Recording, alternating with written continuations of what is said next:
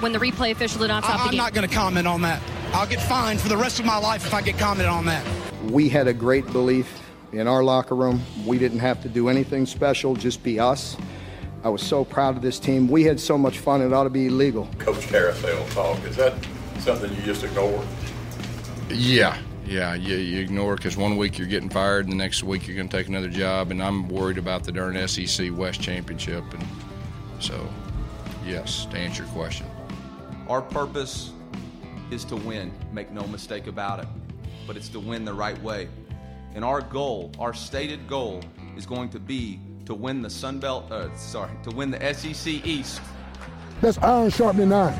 That's the way this thing's got to work, man. We got to know and understand that it's got to be about competition. Talk about the reception you received from the fan base. Did you ever think you'd be kissing and hugging babies at the tarmac when you got off the plane?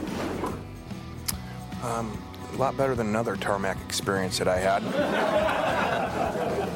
I didn't think of it. It was like an anniversary or something like that. We're coming, and we ain't backing down. It's time for Carolina football. So get the fuck out of your seats. Spurs up. Welcome in the latest episode of that SEC podcast. I'm your host, Michael Bratton. I go by SEC Mike on Twitter, and I'm joined as always by my cousin Shane, who's nursing a hangover. What are you up to, you big Tennessee homer? Hey, buddy. What's going on? Sorry. Little hair of the dog here. How you doing, brother? Sounds like that last podcast gotcha. People thought I was joking when I said you were pounding them beers on the show. Oh, buddy. Yeah, we had a little pregame party too, you know. So by the time this thing got going, I was well oiled up. A lot of people are asking me if I remember what I said on the pod, so I hope I didn't offend anybody. But I didn't get any angry texts or tweets, so that's good. How are you doing today, brother? Hey, I was doing pretty good until Tennessee gave us another reason to drink because, oh man, when you're trying to get over one, the news you don't want to get is your team bowing out of a bowl game, if you want to call it that. Tennessee, that's a big news. Let's just start right there. The Vols are back in quarantine because Tennessee is not going to play the Liberty Bowl against West Virginia. They just announced that right before we hopped on the pod, but they're out. Pruitt's got the COVID. They're saying 20 to 30 players got the COVID. Thoughts on Tennessee not playing in the bowl? Well, be honest, man. Kind of sounds like bullshit. If I'm being 100% honest, you know what I'm saying? It feels like that there's something else going on here. Of course, I'm in conspiracy mode right now. Mm-hmm. You know, everything has a reason, everything has a purpose. So I don't know. It may be. I mean, think about this, Mike. If you were going to fire Pruitt right here at the holidays, you know what I'm saying? It's like we don't need to be dealing with the bowl game and stuff. Let these kids go home because some of them, their world's about to get rocked. So the conspiracy side of me thinks that this kind of plays in favor of a coach change or a coaching job vacancy popping up here pretty quick. Now, let me, I'm not saying you're wrong here, but let me take the other side. What happened, over a week ago, 10 days around? Tennessee won their first game in 2 months. Mm-hmm. Any chance that, they got back from Nashville, got back from beating up on Vanderbilt? I would say it's likely that they went out and, broke protocol and celebrated, and they said, well, we only got 1 week left. Let's just go have a good time. I think that could have certainly happened because Tennessee's been tested twice, from what I understand, on Sunday and on Monday, and all these positives have shown twice, essentially, so not false positives. But I see what you're saying. You don't want to be on national television. How many times are they going to be saying, Jeremy Pruitt's on the hot seat. Yeah. Jeremy Pruitt, they're under investigation. So, in a sense, I see where you're going with that, but I guess I'm just not ready to go that deep into the conspiracy just yet. Yeah, I don't know. I mean, this is important. Every coach you ever talk to about in the SEC, they talk about these bowl games as an extra spring practice. So for a team like Tennessee, who I think could really benefit, especially now that we've moved on from the Tano phase, and we're seeing a glimpse of the future. I saw it as an excellent opportunity to let some of these young kids play, and even more in a bowl game situation. If you do got players that can't play, you've got young talent on that roster that can field. So I just don't know what the numbers are, and it's always, you get in trouble speculating, but it just seems like, could they have fielded a team by the 31st? What is today? It's 10 days from now. You know what I'm saying? Right. Seems like this is a little. I don't know. Just the more I think about it, the shadier it sounds. I'm like Mel Gibson, man. I'm putting bottles on my doorknobs now. Well, hey, we had some other big news in the SEC. Let's jump on down to the Plains real quick. War damn eagle. Because, first reported by Shannon Terry, the guy that started Rivals, or I don't know if he started Rivals, but he took it over and made it what it is today, and then he's turned around and created 24/7 Sports. He announced that Billy Napier turned down Auburn, and then about an hour later, about everybody and their mother was reporting that as well. So, and Napier's put out a statement, staying at Louisiana and all this, but how wild is this thing, Shane, where, and I don't know if you've been keeping up with it, but I've seen plenty of it where you got current Auburn players, former Auburn players, they're basically trolling the program saying, this is a damn circus. This is what happens when you fire a guy like Gus. You didn't know how good you had it. And, I know it seemed like damn near every other week we were talking about how hot Gus Malzahn's seat was, depending on if he won or lost a football game. But is there any chance we look back and, I'm not saying Gus was the perfect coach, but never had a losing season in 8 years, took a team to national championship, won it as an assistant. The only one that multiple wins against Saban, never on probation or anything like that. Any chance we look back at this and say, that could have been a big mistake there? Well, right now you're spiraling, buddy. I mean, I've seen this movie before. You know what I'm saying? I've seen it play out. Now, obviously, we didn't have a coach here at Tennessee that beat Nick Saban, but every time I'm seeing a tweet fire off from an ex-Auburn player, I'm just thinking that, that song, "Put your little hand on mine."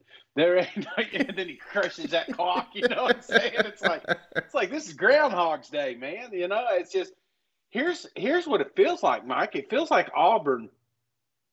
This was a shady situation, man. It almost felt like that this was Coach Steele's gig, like everything was lined up, but they didn't factor XYZ. You know what I'm saying? Mm-hmm. And then once you get rid of Gus, then the dominoes start falling and the plan doesn't come together like you expected. So I feel like Auburn had a guy lined up, but now we're just grabbing at straws and nobody wants to go there because it's just, I mean, think about that for a second. Napier turned down the University of Auburn.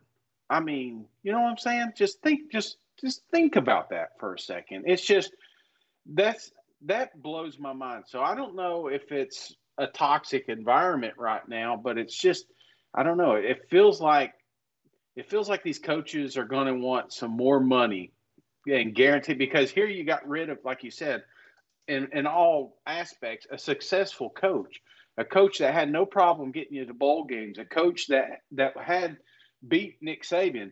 You know what I'm saying? Several times. The bar is set pretty damn high down there in Auburn and the expectations. So I'm fully expecting these coaches that are maybe thinking about fielding an interview for this gig. They know that. Their agents know that, and they need guaranteed money. And that's just something they're not. I don't know if the university's willing to do because there's a lot of money tied up with this Gus Malzahn fire. Mm-hmm. Yeah, and I don't know the exact inner workings down there at Auburn. It sounds like a weird situation where, I think I said it even on this show. I don't think the AD made the decision. Mm-hmm. I don't think he's making the hire, as strange as it sounds, but Auburn's a unique place. And I know at many of these SEC schools, there's people behind the scenes that are making the decisions, but basically from what I've gathered, it sounds like this has kind of been in the works for a while, and they were ready to move on from Gus. I think basically ever since he's landed that mega deal and turned around and lost to UCF. I mean, I guess, it started all the way back then, and the plan has always been to promote Kevin Steele from within. And I think that's probably what would have happened if not for all these fans, complaining, and they started a damn campaign, Stop Steele. And, I've said it on here. I think Kevin Steele, I think he'd be a lot better option than people realize, but it's not my program, so it's their place to say that. But here we are. We made it. At some point, we're going to get down the list here. If Billy Napier's saying no to you, you may have to go with the Kevin Steele, because it doesn't sound like Sarkisian is interested. It doesn't sound like any of the Clemson coordinators are interested.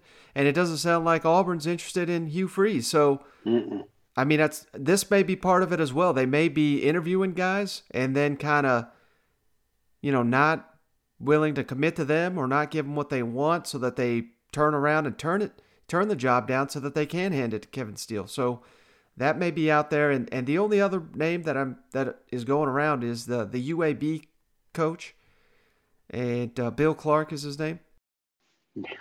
I don't know much about him, but I know he's an outstanding coach, and UAB's been very successful. But it's obviously a different animal in the SEC. So I don't think that would be a terrible hire either. I just don't know a ton about him, but I do know he resurrected that program, and I believe they've won 3 Conference USA titles in 4 years since coming out of not even being in existence. So guy's got to be a pretty good coach.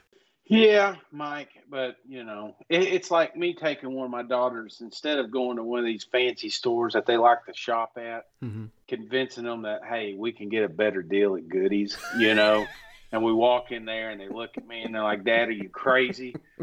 I'm not wearing, what I'm saying? Nothing against Goodies. That's what I grew up on. But I'm saying, yeah, Auburn's got a, I don't know. They got high expectations, because you're looking at a program that has beat teams like Alabama recently, So that's a tough pill to swallow when you start saying, okay, well, let's talk about how successful this guy is down at UAB, and I don't even know who he is, Right.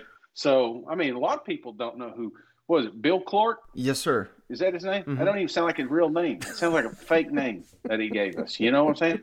That's a fake name on the resume. Somebody needs to do a background check on this fella, because I don't know if that's his real name.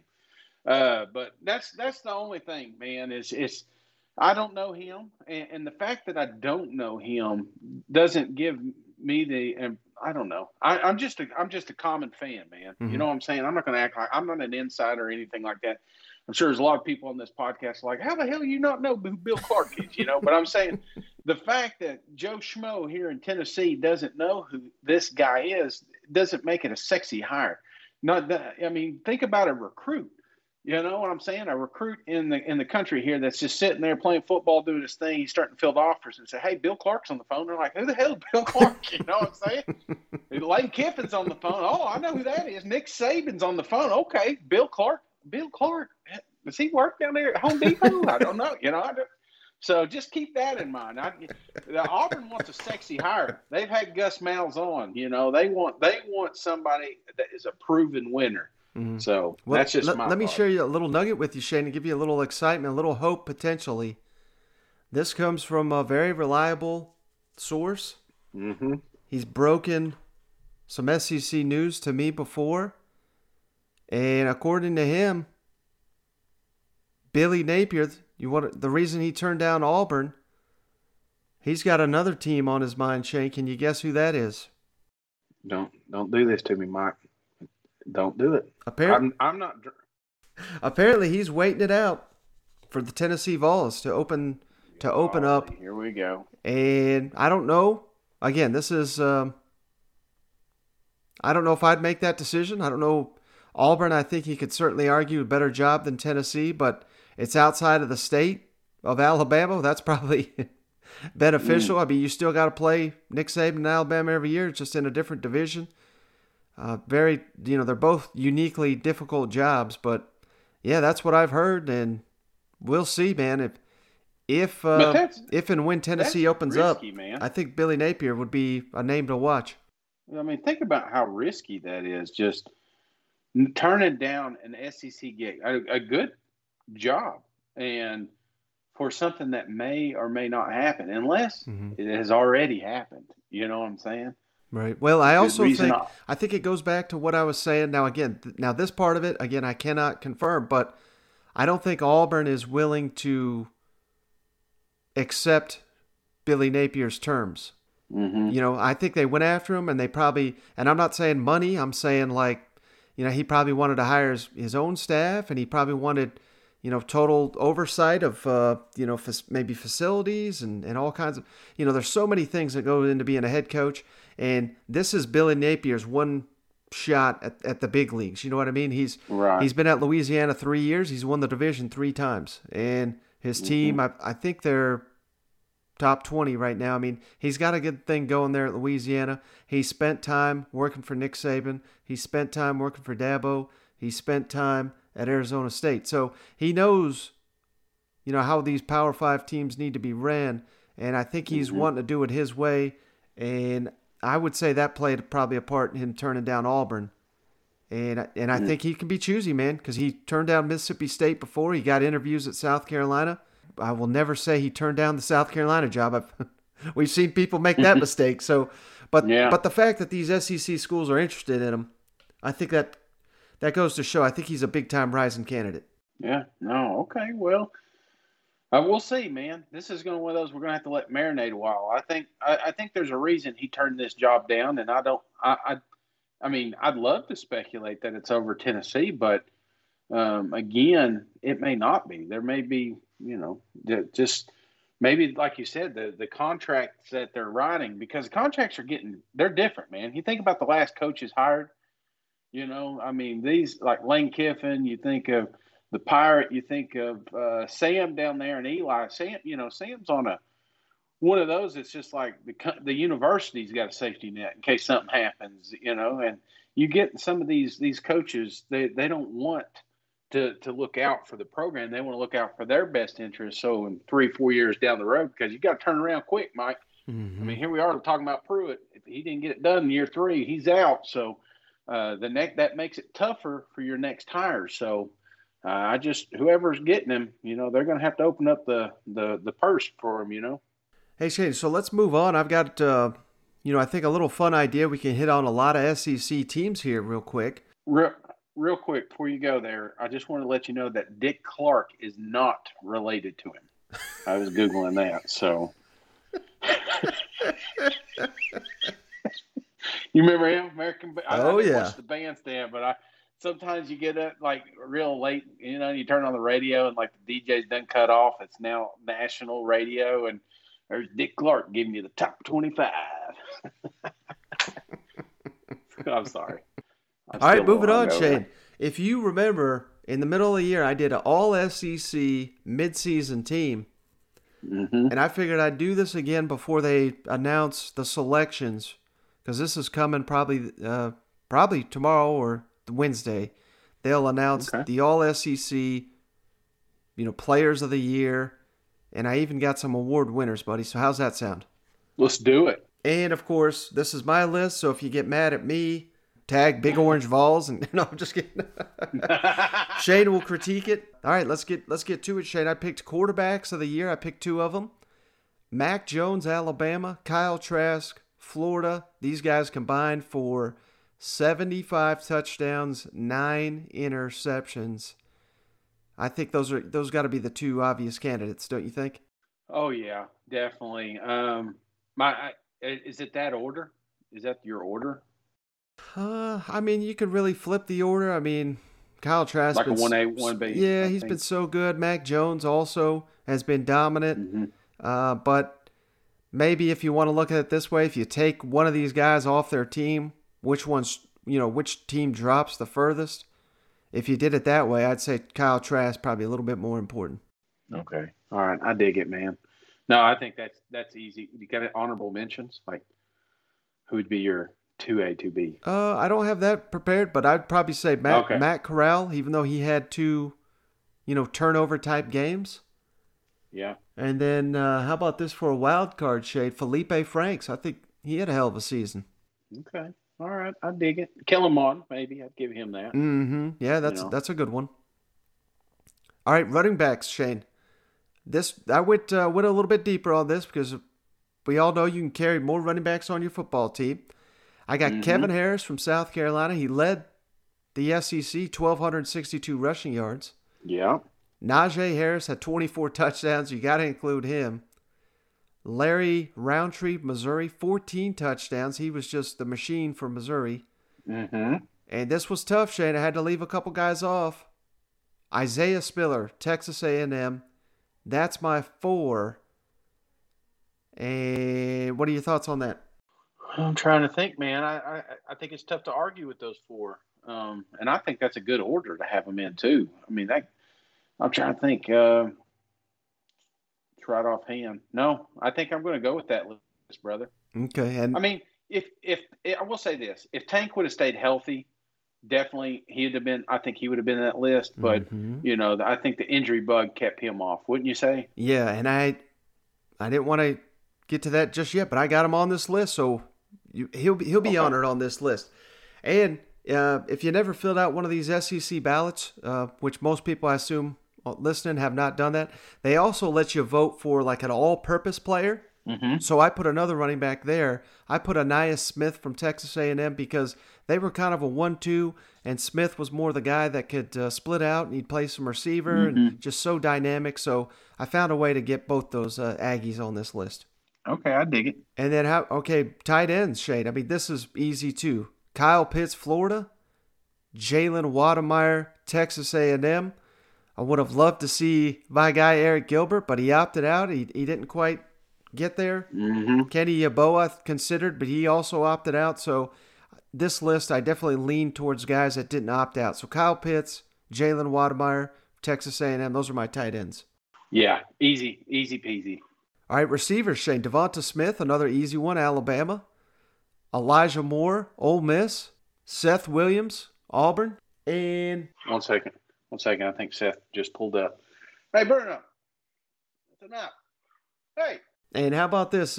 My favorite water bottle squirter, George Pickens, Georgia. Almost got left off this list, man. He had a hell of a second half of the season, and easily could have been one of the 1A, 1B situation, I think, if we had old Daniels out there earlier. Yeah, I think I'm glad you mentioned that because I think that was the key. His numbers are not going to blow you off the page here, but it's because they didn't have a quarterback capable of getting on the ball, and once they did, I mean, he was just dynamic, wasn't he? Yeah. Well, I will say this. What about Tony? I mean, yeah, that's a miss. Tony should be on this list. Kadarius Toney for sure. Yeah, that's the only other one I'm thinking. Maybe Shaw Smith. Mm-hmm. Those are the only other names probably going to mention. That, like I said, Shaw Smith. I mean, he was the heart and soul of South Carolina there for a minute, and if he would have continued the first half of the season throughout the season, I definitely think he's on the list. And then obviously Tony, because he's just an absolute beast. All right, Shay. So last time I left off offensive line, I got some guff. So I tried my best, man. I got an offensive line here for you. Okay, 2 guys from Alabama, Landon Dickerson and Alex Leatherwood, tackle and center. I think that those are 2 candidates that most people would go with. I wanted to show Kentucky some love. I went with Landon Young, offensive tackle. And then down at South Carolina, the guy that paved the way for Kevin Harris, Sadarius Hutchinson, gave him some love. And last but not least, I had to get one of the Maroon Goons. I went with Carson Green, the tackle. That's my offensive line. Yes, I like it, man. Yeah, see, we show the love to the big guys. Yeah, the big boys get some loving too. So you got offense and defense, or are you just doing offense? Oh, I got defense too, brother. Defense. Oh, buddy. DeMarvin Leal, Texas A&M. I mean, that guy, he's finally hit his 5-star potential. He looks like one of the most dominant players in the SEC. Kingsley Enigbare from South Carolina. He was one of the few highlights there for the Gamecocks. I believe he was the leader in SEC sacks. I think Will Anderson from Alabama passed him, but he had a hell of a year. Here's one. Ollie Gay, JUCO transfer for LSU. I mean, he was a machine this year. He LSU's defense was struggling most of the year, but Ali Gay didn't. He from the week 1 to week 13. I mean, he was outstanding. Yeah. So I gave him some love.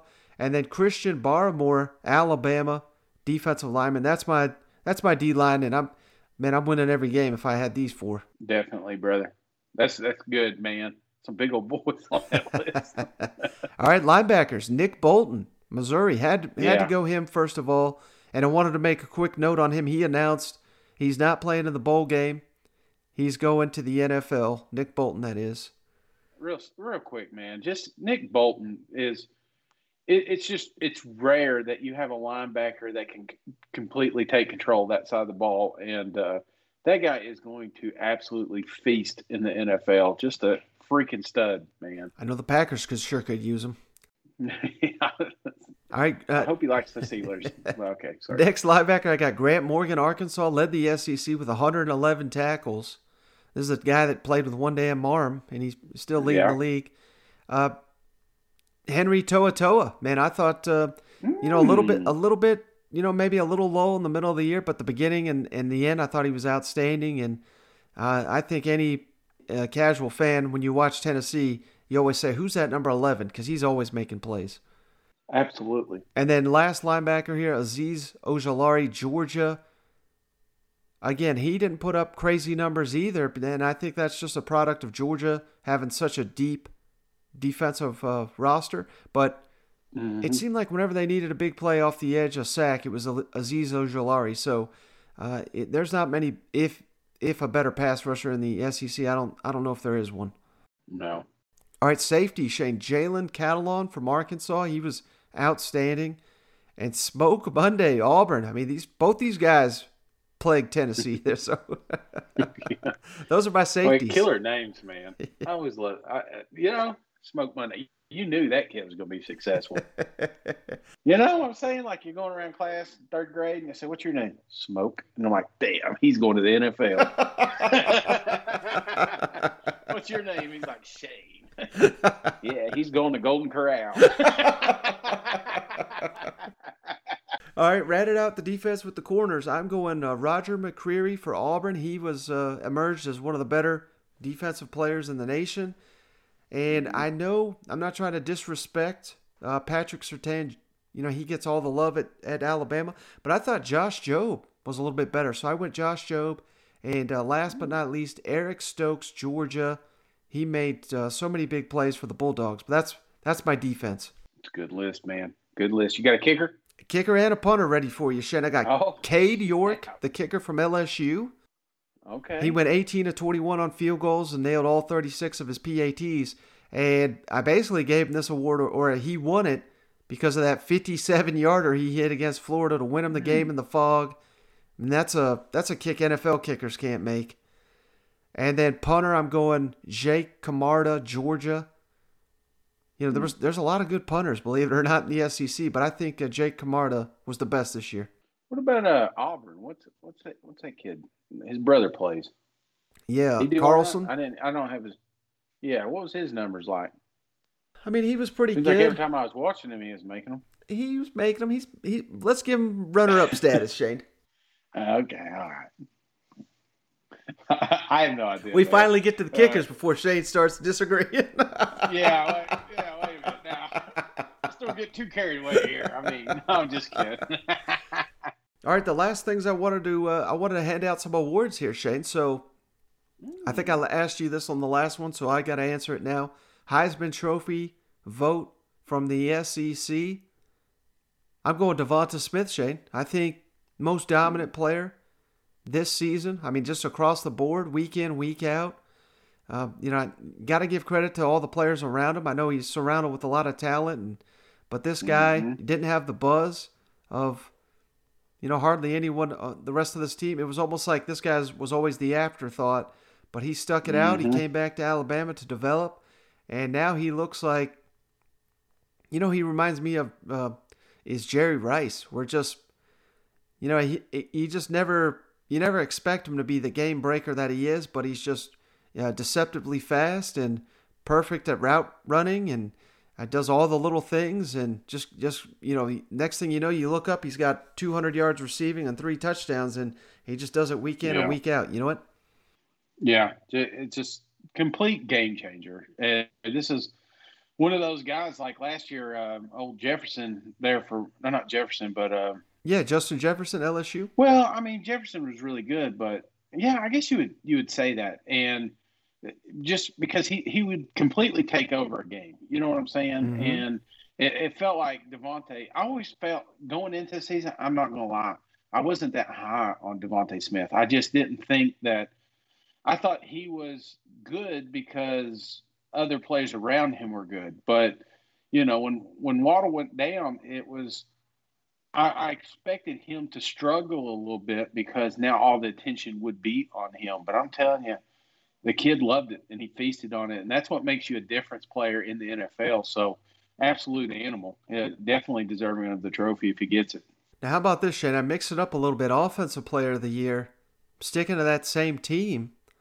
But I'm going Najee Harris. And I know that's a little weird, but, I think that's a little bit different than the Heisman Trophy. I think Offensive Player of the Year goes to, the most just dynamic player that gets you in the end zone. And Najee Harris does it all. He could run over you. He could run around you. He catches balls. Mm-hmm. He blocks. He just does it all. And he's another one that came back for his senior year to just dominate the SEC and try to win a national championship. And I think he needs to be recognized as well.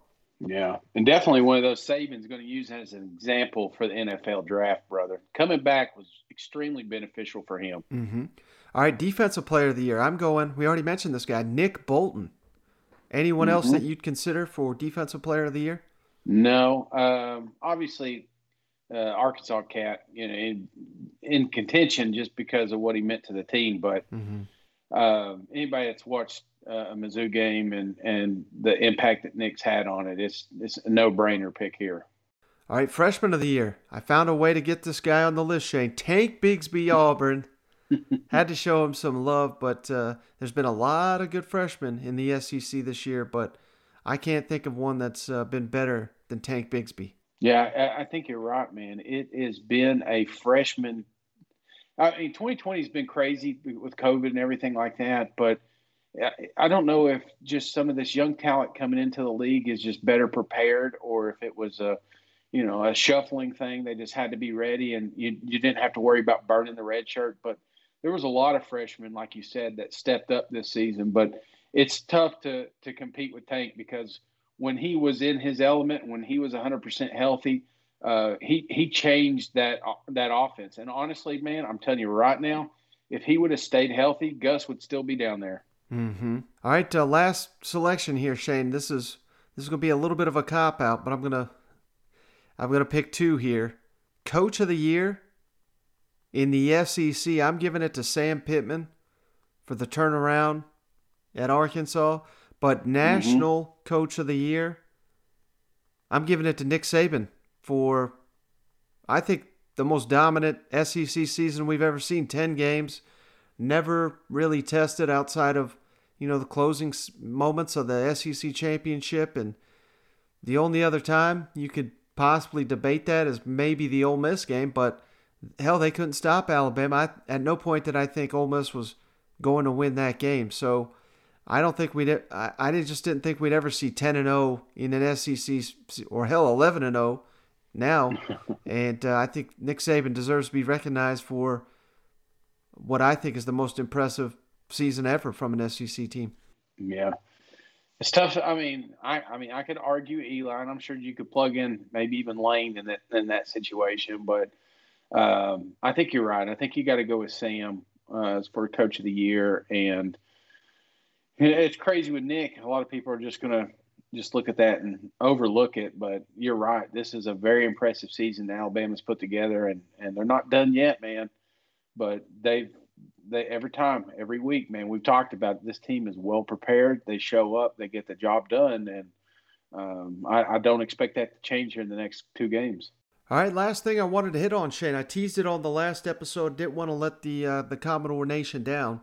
Let's jump on down to Nashville. Take it down. Head coach Clark Lea. Now, he's still doing his duties at Notre Dame. Notre Dame's still in the college football playoff. We had a good laugh at their expense on the last episode, but hell, this is their defensive coach, and if they do shock the world, it's going to be because Clark Lea and his staff and his players come up with a game plan that no one else seems to have to slow down Alabama. That's the only shot they've got. I'm not saying that that's a good shot or anything, but we'll jump to his comments here in just a second, but I assume that you never heard from this guy, at least in a presser, because I know I never had till this moment, but just do you have any initial takeaway after listening to Coach speak here? Mike, out of all that, the thing that really stood out to me, and I think means the most to this fan base, is they finally got a coach that understands Vanderbilt. You know what I'm saying? It's so many times you get these transplants that come through, and it's just Vanderbilt's always been kind of like either a last-ditch job or it's a stepping stone, it feels like.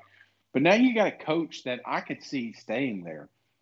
Yeah, this is a guy that grew up in that program, that knows expectations and knows what it's missing. So that's what I like about it. I just think I think it's a good hire, man. I really do. Mm-hmm.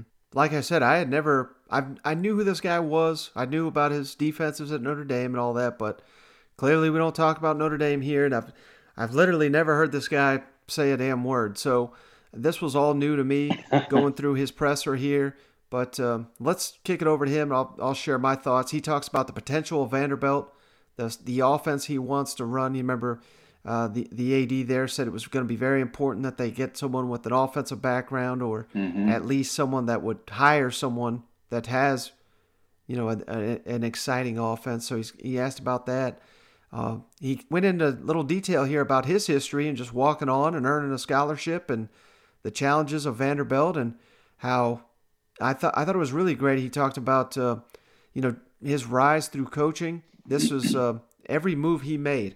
It was because he envisioned being in this seat where he's at now, where he could be the head coach of Vanderbilt, and he had opportunities to stay, but he knew that it'd be better for his career to go elsewhere, rise the ranks, and return. So I just thought that was great. And then I really liked his comments here on the facilities, because that's a huge issue with Vanderbilt. Every coach asks it, and it's like a never-ending saga. When are they going to improve the facilities? This is the first time I've ever heard a coach address it quite this way. This is about my belief in the potential of this program. And that potential is driven by the passion and energy of our chancellor and our athletics director. In a world where things are becoming more and more transactional every single day, Vanderbilt University still offers something of substance, something that lasts. And it centers on investment in people and the gift of an education that will permeate a lifetime. And I know this because I'm a product of this. This is my school. I was educated here. I was built here. And I'm so excited to share that with everyone in this community. And I return home with a simple mission, and that's to win at Vanderbilt and to do it the right way.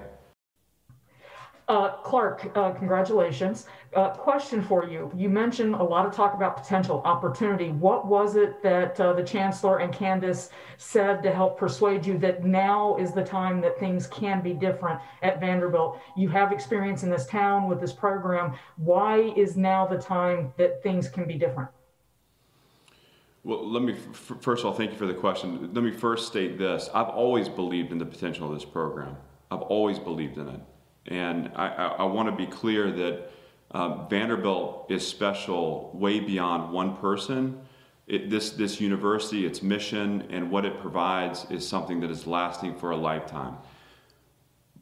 But it has to be driven forward by people that are impassioned to find its level of success.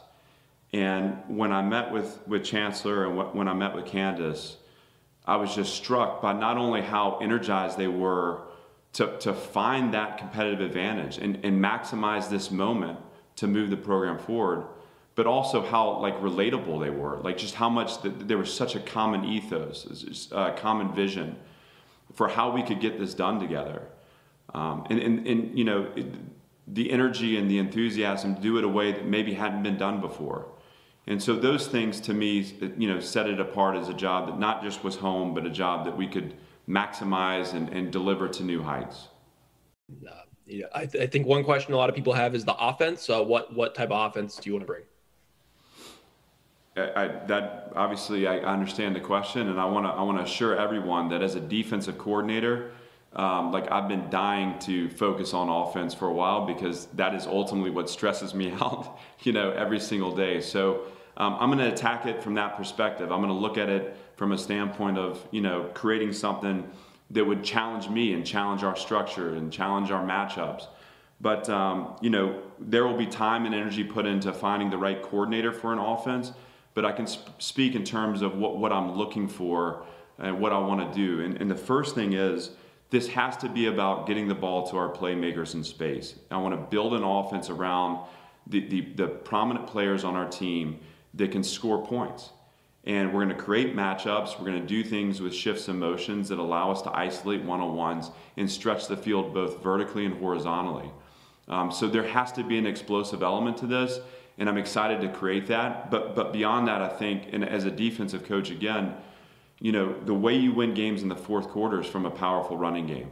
And so all of this playmaking and again, vertical stretching has to be complemented with the ability to run the ball. And so that'll also be a part of this too. And again, to me, the personality in that coordinator, someone who's creative, someone who can look at what, the players that we recruit and maximize their strengths within a system, those will be the primary things that I'm looking for.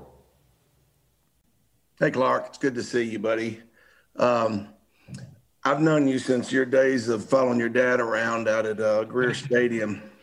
And I just wonder, at what point, I've always known you'd be the Vanderbilt football coach someday. At what point did you really envision this, think that you would come back and be the head coach here? Well, in the excitement surrounding the announcement, I didn't realize that I was 2 for 5 as a sophomore. I've had plenty of, and so, I've always had an interest. When I made the decision to come and play here, to walk onto the team, and Coach Johnson supported that, I was fulfilling a lot of what was a childhood dream to be a part of this. And then, the ability to elevate and to be on scholarship was something that was surreal to me. But we won 6 games in 3 years, and I can remember in the wintertime, because I was always a guy that was working towards our goals. I can remember wanting to get and to train in the weight room around the Music City Bowl, and I couldn't get in the weight room because Boise State was using it, and I just, in that moment, I was so upset about where we were and so desperate to get this program where it should be. And that was as a player. And so I think as I kind of transitioned and thought, I want to get into coaching, every decision I've made in my career was to hopefully have a chance at this job eventually. From the decision initially to leave, because I had an opportunity to stay as an entry-level coach here. But I decided that it was best to spread my wings and travel west to UCLA, to accepting my first full-time job at South Dakota State, because as comfortable as I was in Los Angeles, I knew at some point I had to go do it. I couldn't just, dream about it. I had to go get in the trenches and work at it. And, obviously my career arc had to align with this opening, and the fact that it did just confirmed the things that I knew to be true. Like this was a place that I was meant to take on, a challenge that I was built for, and I'm excited, obviously, about it. But I would tell you, it's been from day one for me, and I didn't know that I would get the chance. Certainly, get the chance this early, but by God, I'm not going to screw it up. I can assure you that. Hey, Clark, welcome back to Nashville. I know facilities are something you kind of went around the edge of earlier, but how much have you been maybe sold a vision on being able to be an architect of some things that you need and to have a voice in that? What can you tell us about will you have a role in deciding not done? Well, listen, obviously anything that, we act on together, I'm sure that I'll have the voice that I should have as the head football coach. But to me, that is not what's important. And I don't want it to sound like I'm deflecting the question, because I understand the question. And I think it's great. And I think there's so much to be energized about around the facility, but the structures simply don't matter. It just doesn't matter. Like, the focus has to be on the players. And obviously, sustaining success and reaching our potential, being in new buildings and that commitment that's shown will be important in pushing this program forward. But my primary focus here, knowing that those things will happen, is not about, being the architect or helping, decide what color the seats are or anything like that. I mean, that's just not what's important to me. What's important to me is that when you watch a game, you're watching a team that you can get behind, that you can rally behind, that you can believe in.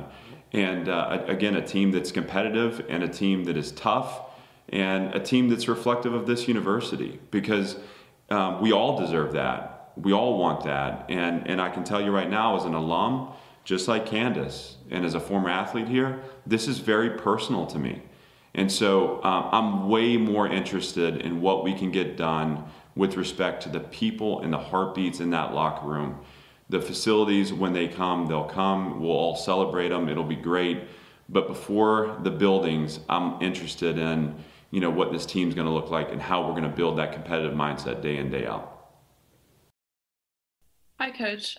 So this roster has been depleted by opt-outs and transfers, especially in the past month or so. How do you rebuild that, not only with the players who are staying, but with adding more players to try to get to that 85 scholarship limit? Well, I think, again, I said in my introductory remarks, this is going to be a program that's built on relationships. And so how do we start to rehabilitate and rebuild? It's in, spending time together, getting to know each other and investing in each other. I mean, look, there's going to have to be a baseline of, this has to be new. This has to be different. Just by nature of what we want to accomplish, it has to be different day in and day out. And so there's going to have to be an element of trust that's kind of defaulted to as we get this going. But that trust is going to give way to really deeply embedded friendships and relationships. Because humans are still emotional beings. We're still looking to be inspired forward, every single one of us. And players are no different. And so, again, if they go into a place where they know that they're getting better, they're getting coached at a high level, they're able to keep their dignity day in, day out, they're taught, by teachers that could be in other classrooms. That's motivating to a player. And I think we'll feed off each other's energy that way. And I think those will be the initial phases of seeing this place start tipping towards, that future that we're speaking about. And again, on that note too, this has nothing to do with what's come before. I don't have any interest in spending time on what has been. The only thing I'm interested in is what is to be.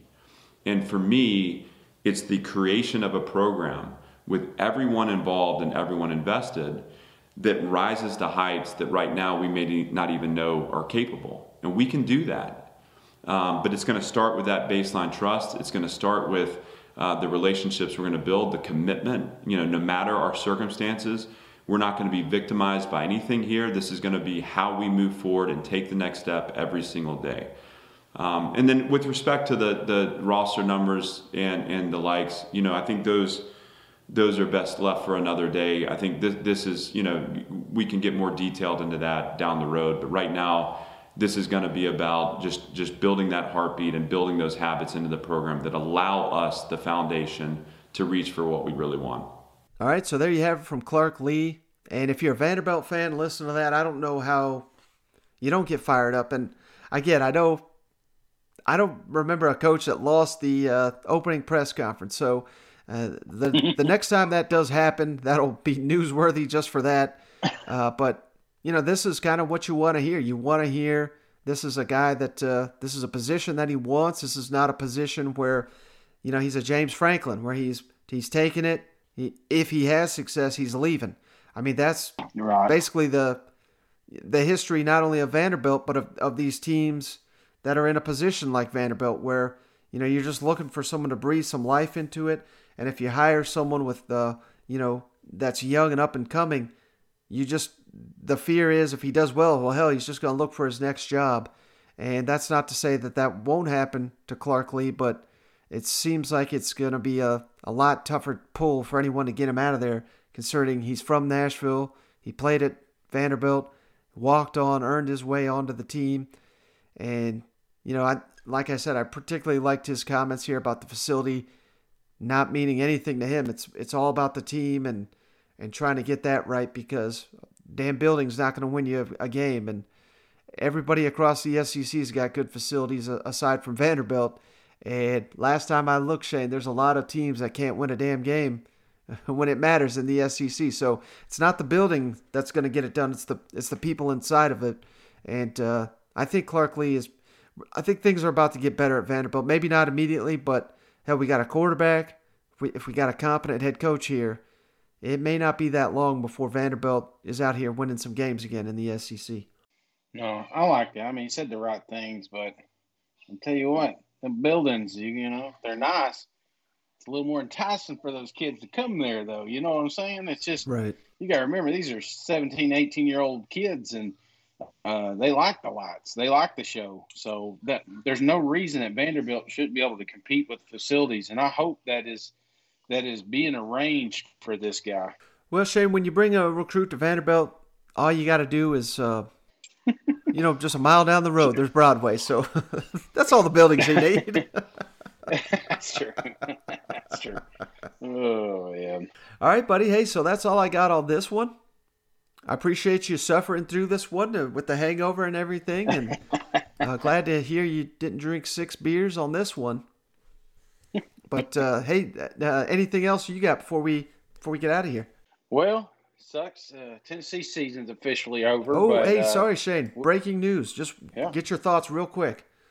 Bo Pelini fired at LSU. I mean, this is the move they had to make, don't you think? I'm surprised he wasn't the first coach fired, to be honest with you, man. So, no, this is something we were all expecting. You just can't give up 50 points a game. You know what I'm saying? It just you're going to lose your job that way. And Bo Pelini's defense has cost LSU a lot of games this year. Mm-hmm. Yeah. So, hey, we'll have more on that on the next episode. I'm sure Coach will talk about it. But that was a wild experiment, and at least didn't work. It's on Coach O for hiring the guy, but at least he didn't make this go in a year too. When you got an issue, you move on from it, and maybe that'll be the catalyst for on the last episode, if you listen to the end, talking up LSU and their future. I think it just got a lot brighter with making this change. You know what? Absolutely. Speaking of LSU coaches, I saw the GM there at Carolina got fired too. So, kind of interested to see what happens with their offensive coordinator up there, Mr. Brady. His name's been floating around a little bit, so we'll see. Yeah, that'll definitely, man. This rumor mill is just when we thought it wasn't going to get too crazy. It's as crazy as ever. You know what? That's right. I gotta go set my bottles up on my door again. So. All right, buddy. So. No, man. I appreciate you getting all this stuff together, and I appreciate all the fans hanging out with us, man. We're at the tail end of this thing, but doesn't mean. I mean, the fireworks are just getting kicking. I mean, look, we got coaches getting fired mid-pods. I mean, you just never know what's going to happen. Absolutely, Shane. Well, thanks for joining me as always. Thanks everybody for tuning in. We'll catch you on the next one. All right. See you guys. Bye.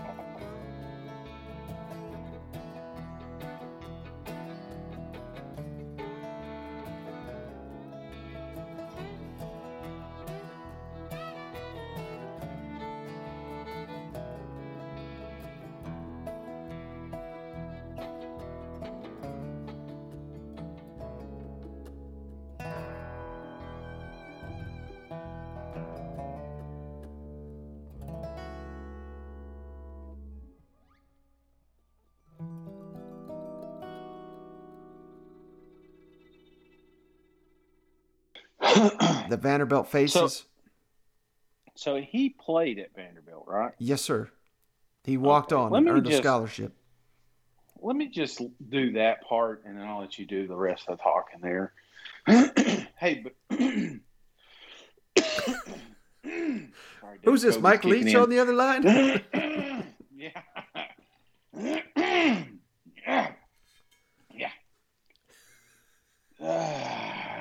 Let me tell you about the spread, Mike. I'm just kidding.